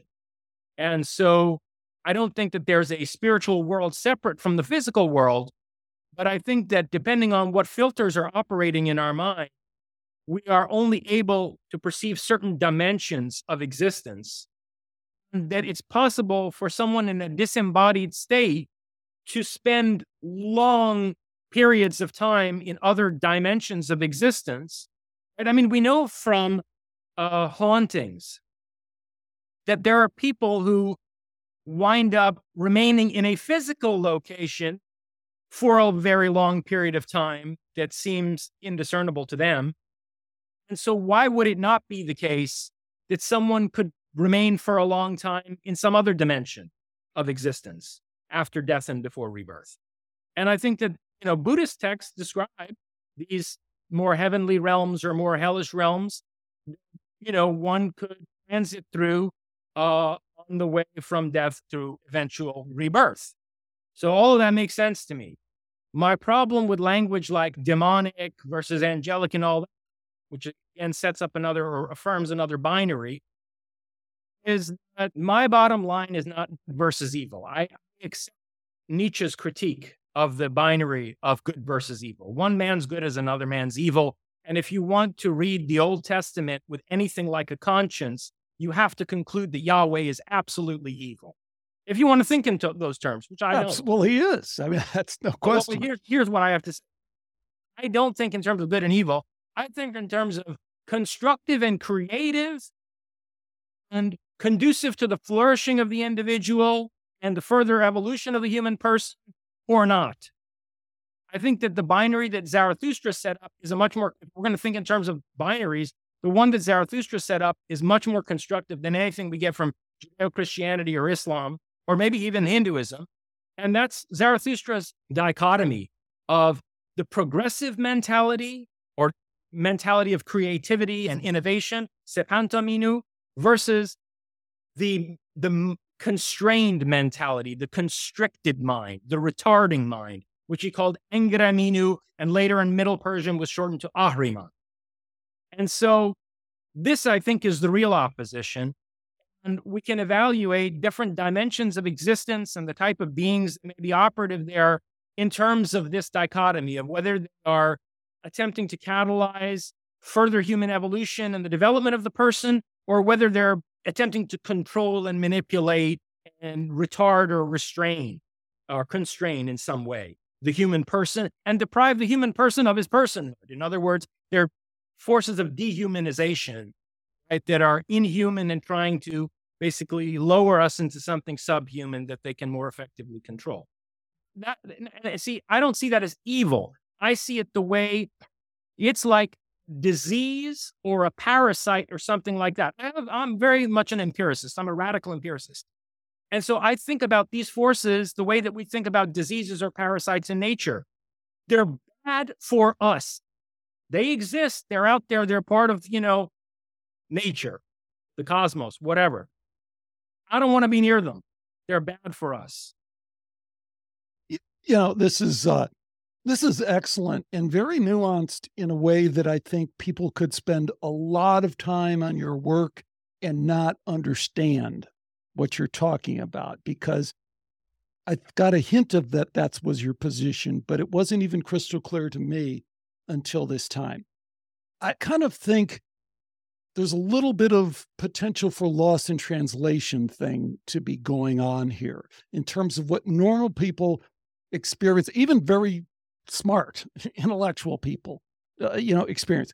So we were talking about PMH before we hit this recording, because you are so fantastic and so brilliant you are, that you have kind of, ever since I ran across your work, I was inspired to go revisit some of my beliefs, which I think is wonderful. That's what I love to do. I love to challenge my own beliefs. And I said, I have to go back. He's referencing PMH. Did PMH Atwater, the near-death experience researcher, did she really say that? And it kind of went in a different direction than I thought, but it did. And the other person I recontacted that I want to talk to you about is Mary Rodwell, because I think she's super important in terms of direct experiences with people who've had these kind of encounters. But one thing that does come out of PMH, and I want to read this because whenever we talk about evil, and I wrote a book, Why Evil Matters, which is not inconsistent with what you're saying, because my point was, how can we not talk about evil? How can we shelve it over on this side and say, oh, the evil is only a social construct? Okay, maybe. Oh, evil is here. It's in the Bible and in Scripture. That's the only way okay, maybe. Maybe we need to talk about it in another way. So I always like kind of it's so frustrating when I talk to people and to say what you said, I can't go there because it doesn't hit people where they live. I usually go with examples of satanic ritual abuse. And I had on this woman and I always reference her on the show. And she was part of the Dutroux, 6 years old, sold into a sex cult, a satanic sex cult, 6 years old, so it drives everyone to go, okay, I get it. Evil. I don't give a shit, whatever you want to call it. That's evil. PMH had another level of this that I want to read to you because I think it's so super significant. And then we can process it given this latest kind of conversation we've had. One of the people that PMH interviews as part of her latest book is this woman who is born into a satanic cult. And here's what she says. I now know I came into this life to shift the consciousness of my biological family and the members of the cult. I was shown that as they performed the rituals, I was in a protective bubble, and I could see that by being in their presence, their heart chakra was ignited.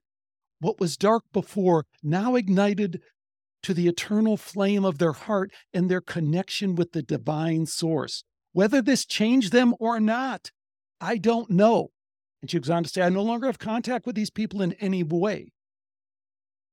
This is in some ways kind of challenging some of your conclusions. And it's kind of more where I live. Like, I don't know, I don't want to believe this like literally, but I kind of think metaphorically, it kind of hits home to me more in a way that might be true, might explain that this state of confusion, if you will, if you're going to talk about it from this kind of Buddhist kind of way that I think that's what they say, the same thing. There's no evil per se. It's kind of confusion and lack of knowledge. How does that strike you? Any thoughts on Yeah.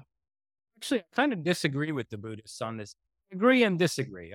I agree with their critique of evil as any kind of absolute. But actually, it's not even faithful to Gautama to say that they don't believe in manipulative sort of what you characterized earlier as demonic entities, because Gautama talks plenty about these. And as a matter of fact, he says that the devas shouldn't be worshipped because they're extremely manipulative.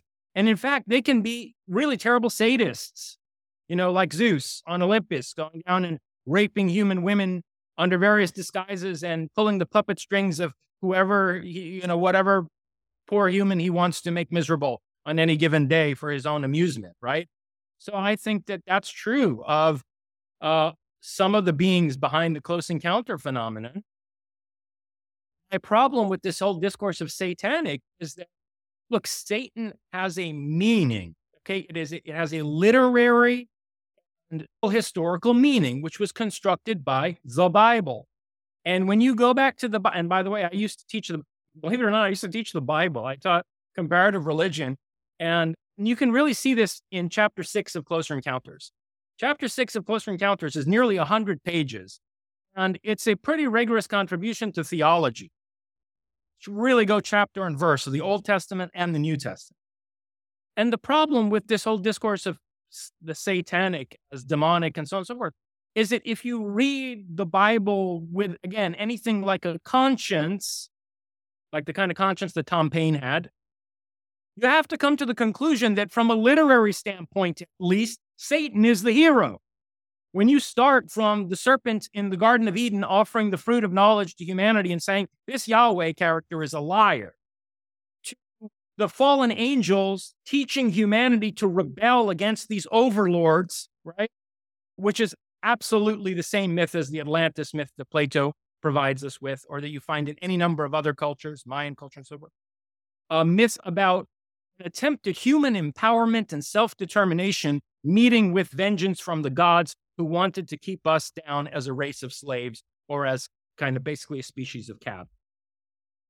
And then you go on to the attempt to build the Tower of Babel after that, which seems to have been a second human attempt at self-determination, right? We have this Tower of Babel, which was a cosmopolitan project where everyone spoke the same language and humans understood each other. And this Yahweh comes down and confuses our language and sets us all at war with one another, divides us into various warring tribes. And you just keep going through example after example. The Israelite genocide that took place at Jericho, and the way in which, if you look again at the details, you see an account of Joshua being directly guided by the commander of the Lord's army, who comes out of something like a UFO. And the Ark of the Covenant is used as a technological device to bring down the walls of Jericho and so on and so forth. All the way through the book of Ezekiel, you get a monstrous image of this God, who in the book of Job basically says to Job, listen, the reason that I have done this to you is because I can. And I don't need any justification for my actions. And then you go to the Gospels. And the devil is in the details here. Read chapter 6 of Closer Encounters. Out of one side of his mouth, Jesus talks about love and compassion and, non-judgment, and preaches communism and so on and so forth. Out of the other side of his mouth, Jesus says he's come to affirm the law and the prophets. Not a dot of an I or a cross of a T of the law and the prophets will be invalidated until the judgment, at which point Jesus will sit with the elders of Israel as a judge over humanity. And, he basically He even supposedly had former prophets with him in this luminous aerial conveyance that he would ride around in as if it was a taxi. And his followers claim to have seen Moses and Elijah together with Jesus. So he's very clearly identifying himself as a prophet in the Abrahamic line in service to Yahweh. And I discuss in Closer Encounters how I think what's going on here with this dichotomy in Jesus is an attempt to create cognitive dissonance and to produce a kind of Stockholm syndrome, where you are, through this whole discourse of love and compassion and so forth, you are being brought to embrace your oppressor. And so my problem, to go back to your question, with framing the satanic as something that has to do with child abuse, child molestation, and ritual. No, the way you framed it is perfect, right? It's this desire to control this sinister, evil kind of thing that pops up again and again. I think well, that's God. See, that's the God of the Bible. And the hero who stands against that in the Bible is Satan. Now, I'm not a Satanist. If I wanted to be a Satanist, I would call my movement, I don't know, philosophical Satanism or something. There's a reason I focus on Prometheus, because Prometheus is a positive symbol, and the various episodes in the Prometheus myth and the various qualities of this archetype are all very positive. But there's no question that if you try to look at Prometheus through a Christian or a Muslim lens, Prometheus from their perspective is Satan. So, that's, I think, a legitimate point that, you can look at the satanic panic of the 1980s and all of these cases of abuse, some of which may well have taken place, others of which are products of hysteria. And you can allow Satan to be defined by that, or you can allow Satan to be defined by, I don't know, centuries of romantic, mystical writers like Shelley and Byron and so forth, or going all the way back to Milton, who understood Satan to be a Judeo-Christian Prometheus seen through a Judeo-Christian lens. I gotcha. It's super important stuff. I mean, we could spend a ton of time on that, and we might come back and do exactly that, because it is so important. One of the problems I have with where you're going with Prometheus and where you're going with Satan, of course, I say Satan because it's where people live, right? It's where people live, what they understand in kind of a colloquial way, in the same way that we talk about ET. And sometimes to break out of that pattern creates more confusion than it does. And it's so be it, though. See, well, but so be it, except that this is also how the social engineers manipulate us as well. I mean, turning all the way back to why that transition from UFO to UAP, because it's so much more clear with UAP. No, it's when you change the language, you then send everyone on like, oh, they're talking about UAPs. I don't know anything about UAPs. Well, that's the same as UFOs. Oh, I know about you. So it's the same thing. So we're talking about Satan. We're talking about evil. Well, no, we're not really talking about that. We're talking about Promethean, versus this and then. It's like, oh, I don't know shit about that. You know what I mean? So there's both parts of that. If we're going to communicate and try and reach people and pull them into the conversation, we're going to have to be a little bit sloppy with the language. But you had a point on that. And then I want to kind of talk about the another area of my research is Iranian studies, Iranology. I almost went to get a PhD in that instead of in philosophy at one point. I was really seriously debating going into Iranian studies. And so I've written this book, Iranian Leviathan, which is a whole tome, on the history of Iran, but also an interpretation of Iranian philosophy and theosophy. And it's very clear when you look at the conditions under which the Old Testament was written, the Tanakh, the entire Tanakh, including the prophets, that the concept of Satan was derived from the Zoroastrian or Mithraic idea of Ahriman. As I was saying earlier in our conversation, Ahriman has all the qualities of Yahweh or of some of these manipulative, ancient Hindu gods, Indra, whatever, or Zeus in the Olympian pantheon. And the force opposed to Ahriman, namely Ahura Mazda, has all the qualities of Prometheus. In fact, the name Ahura Mazda means Titan of wisdom. And there's all kinds of ways in which the association with fire and so forth, it's clear that there's a a cultural connection between these two images, these two icons. And so it's a travesty for people to call Ahura Mazda Satan,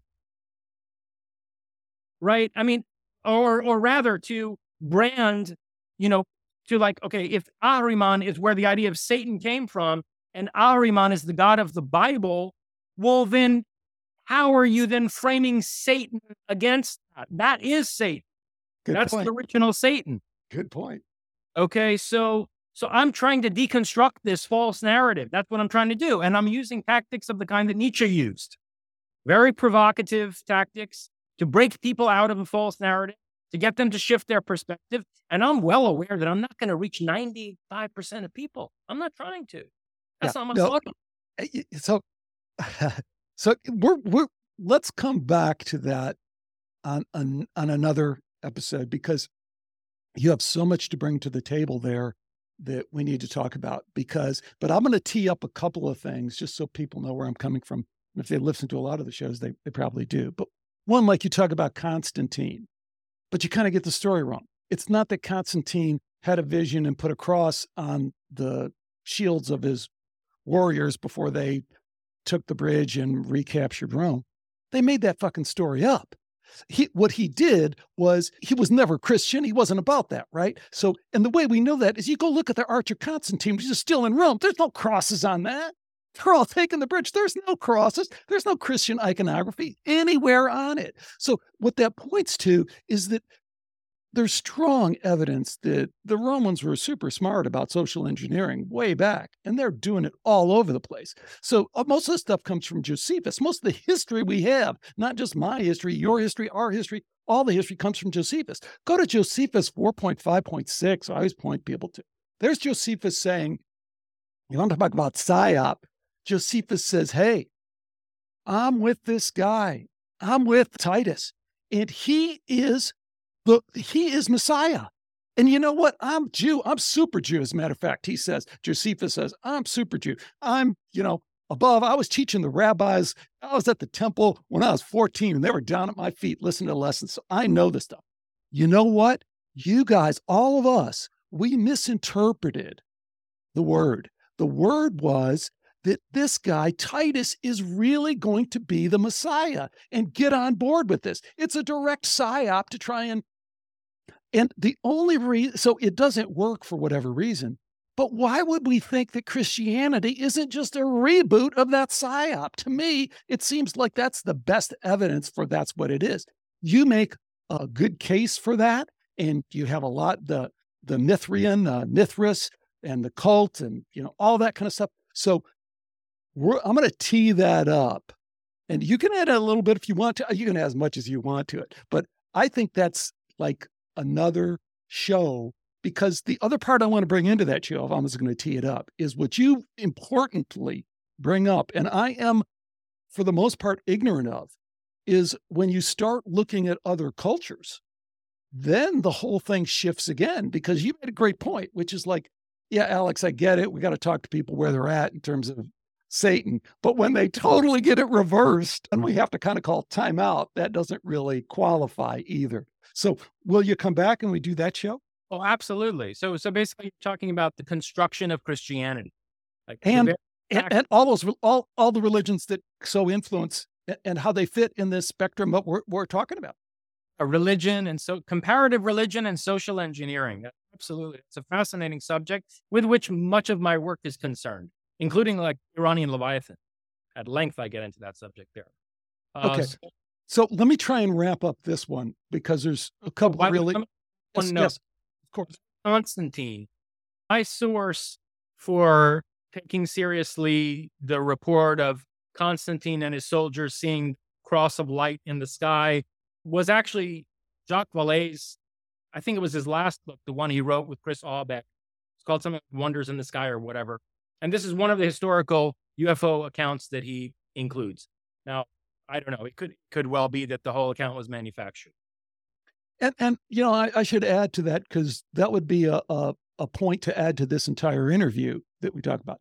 So what? So, and I'm so glad you're able to take that pushback like before when I said, hey, maybe it's this way and that way, but it doesn't really, when we're talking about the Mars and it's a million years, 180 million years ago. Well, certainly that's important, but the bigger picture is this. And then we're both able to agree. So many times I hear these discussions and it totally gets off the rails because I'm a philosopher. I'm not a ufologist or a theoretician of it. Doesn't matter all that much to me. Like, the exactly. parameters of one or another data point. I want to make sure I have good sources. I have a lot of thorough references in here, but I'm after using these databases of empirical research for the purpose of elaborating certain philosophical concepts. It's the concepts and the ideas that I'm after as a philosopher. So, yeah, I mean, sure, we can debate the data.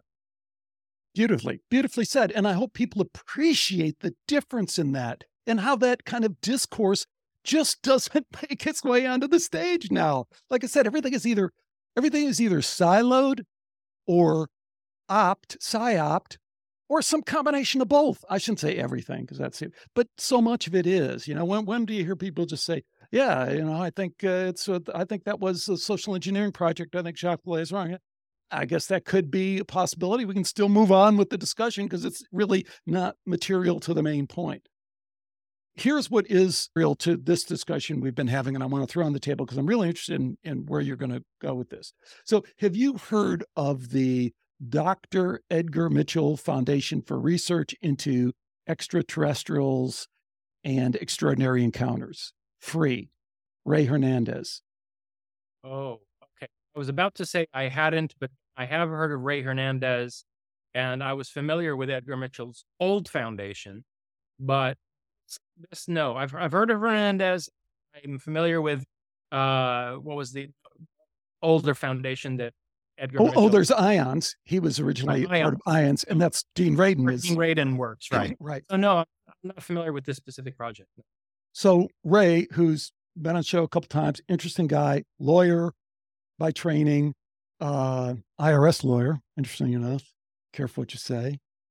He starts having some extraordinary experiences, including some experiences in his house that involve, I thought very curiously, and I think approaching very verifiable, where his wife is having an experience, a close encounter experience downstairs with the dog, and they're going to be taking the dog to be put down the next day at the vet.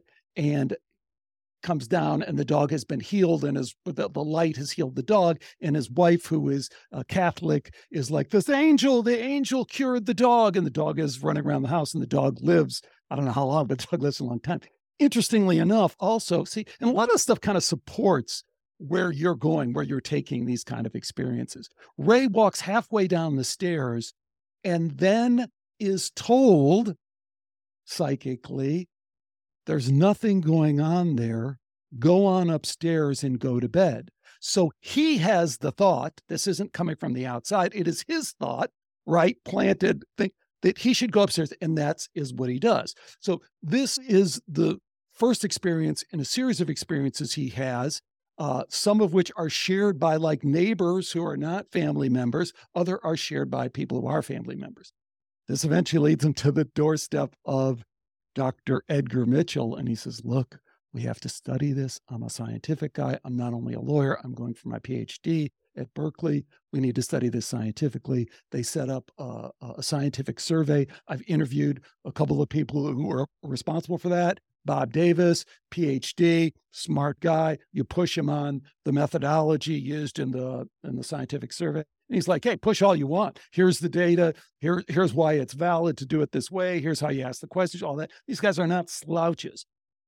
What comes through in their survey of people who have had these extraterrestrial encounters in a lot of ways support some of the things that you're saying, although they are heavily leaning towards the extraterrestrial. They're saying, no, they specifically came from Pleiades. No, they showed. Because the tall blondes told them that. Why would you believe? Well, hold on. I mean, again, you can say that, like in the same way that you can deconstruct the near-death experience and say that. But I go back to, all you ever said was majority, right? So majority. So I'm just picking on the percentage. You know what I mean? And I'm saying it doesn't necessarily even have to be a majority for everything you're saying to be true.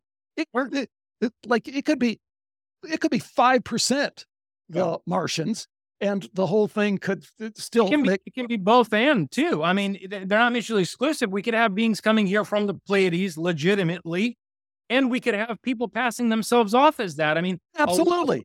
because Absolutely. if you look, this is another subject that I treat, fairly substantively in this book is the 1950s contactees, and Yes. they all dealt with these tall blonde people, and it's clear that the tall blondes they were dealing with were incredibly deceptive and manipulative.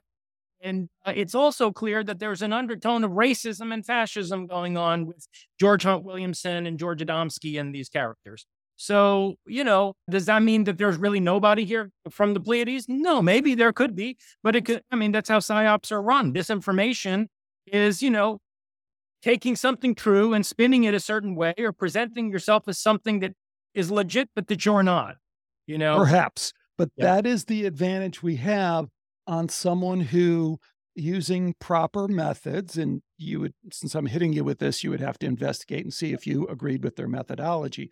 But when they're broadly sampling a lot of people, then you can get more confidence that they are not just being kind of ushered into one way of thinking. Similarly, on the near death experience, and I got to bring this up because I talked about it last time and I brought it up in the emails to you. You look at Gregory Shushan, the Oxford guy, or is it College of London? I can't remember, but looks at cross culture. With Shushan, you send me the interview. I So listened. near death experience. So again, this is a kind of a good scientific methodology to tease out, are we looking at some kind of mass deception? And it kind of looks less like that when the thing starts showing up across time, across cultures. You go, okay, I would lean a little bit more towards, I would lean a little bit more towards that data, up it in terms of credibility.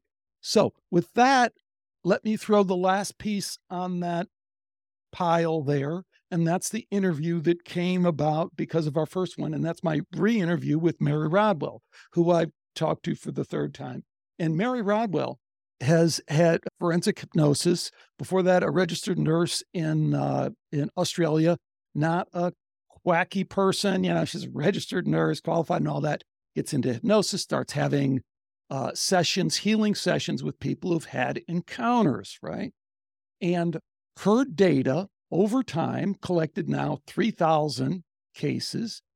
Again, a lot of it supports exactly what you're saying, but some of the conclusions she has are not. One, many, many species, many, many agendas, many, many places. So even within species, multiple agendas, which why wouldn't we expect that just looking at our own species? And the other thing she finds is multiple instances over time, and we're talking a huge time frame, of genetic manipulation. I think she said at least 15. So we can ease off the idea that they came down and they zapped our gene. No, it's ongoing. It's this, it's that. It's different levels of sophistication in their technology and in their interface with us. To me, that About that as well in Closer Encounters, the multiple phases of genetic manipulation over, millions of years. but what she's adding to it is from multiple sources. So it's not. Yeah, that wouldn't surprise me in the least. I'm just going after parsimonious theorization here. So there's a kind of Occam's razor type of approach here where I'm trying to get as neat and parsimonious explanation as possible. That doesn't mean that the data isn't a lot messier than that. And again, my primary motivation in how I've structured the meta hypothesis here is to use all this empirical data as raw material for discussing certain philosophical ideas. That's really how I'm approaching it. Okay, I think it's much more than that. I think it does all that, and it does. You can Oh, see it as a very serious hypothesis for exactly. close encounter phenomenon. The book definitely works on that level. And on that level, all kinds of subclaims can be critiqued and tweaked, and variables can be removed and replaced. And you can have a functional theory of close encounters, no doubt. And that was true of a lot of the parapsychological material that I dealt with in Prometheus and Atlas. Prometheus and Atlas works as a treatise in parapsychology, but ultimately what it is a philosophical work. So that's my deeper aim and ambition there. Likewise with this. That's an incredible wrap up. I mean, that is an incredible way of stepping back from your work and kind of casting in a way that really helps us understand it. Because I'm tempted to ask you to expound on that in this way. Why choose? Because you do like to poke, you do Oh like yeah, provocateur, no doubt. provocateur extraordinaire. Why drive that one theory all the way through like you do? What are the advantages to doing that? In the structure of scientific revolutions, Thomas Kuhn talks about the utility of the exclusiveness of paradigms. So the whole point of the structure of scientific revolutions is to show us that scientific theorization takes place in the context of these structures, these frameworks that are political to a great extent, namely paradigms, and how this limits our perception and it causes us to exclude a lot of data, marginalize a lot of data, right? An interesting point, and of course, what I'm advocating from Prometheus and Atlas onward is that we move to a post-paradigmatic science. We move to a science where we recognize that theories are models and tools. They're not objective representations of reality. And so it's perfectly fine for us to work with multiple paradigms simultaneously, which appear to contradict each other. Because it's not about coming up with one final paradigm that perfectly mirrors reality. It's about being able to do different things technologically based on different paradigms. Like if you want to develop atomic weapons, you use Einsteinian physics. If you want to build zero-point energy and use it to power the world, you have to use a different paradigm. It doesn't mean one paradigm is right and the other one's wrong. It means you can do different things with different toolkit. All of that having been said, there's this one remark that Kuhn makes in the structure of scientific revolutions, where he says that, this exclusionary closed structure of the paradigm is very useful for scientific progress. You put out a very tight theory where all the pieces fit together, and it's a very definitive approach to handling a database, and then you let others challenge it. And it's in the dialectic between one theory and a rival theory that scientific progress takes place. So that's partly why I did what I did, because the more coherent and cohesive my theory is, the more effective someone else will be in drawing contrasts with, through elaborating a rival theory or rival hypotheses, then dialectically lead to an advance in knowledge. Beautifully said. So, Jason, what's going on in your world now? What are you working on? What are you interested in? Have you moved away from this topic, or is this still a major point for you? Still move away from it. I'm finishing up. I've written some fiction also. My book Faustian Futurist and Uberman, the sequel to it, deal with the close encounter phenomenon in the context of fiction. Of course, philosophical fiction. I'm writing fiction like Sartre wrote fiction, or that Nietzsche wrote Thus Spoke Zarathustra. Or Camus' writings, for example. It's still philosophy, but in the form of fiction. And I'm finishing up another very slim volume this time of sort of philosophical science fiction. And it does deal extensively with, the close encounter phenomenon, the entities behind it. Beyond your books, how can people support your work, support you? Do you do Patreon? I have a Patreon. I can send you the link and you can link it in the description. That would be great. So yeah, I do have a Patreon, but I don't have like a member exclusive content or anything. I've advertised my Patreon in videos that I've done, at the end of the video. But the main place I think people should look is actually my YouTube, because I put out content there more regularly, and all my interviews are there and so forth. So yeah, my YouTube, the Prometheism YouTube, that is, and then my webpage, jasonrezajorjani.com, which has links to my books and social media and so forth. Well, fantastic. It's been absolutely great having you on. And I'm so glad that I kind of hooked you in for a third appearance, which we'll have to schedule. I'm looking forward to that one too. Likewise, that's a subject that's been close to my heart for many years.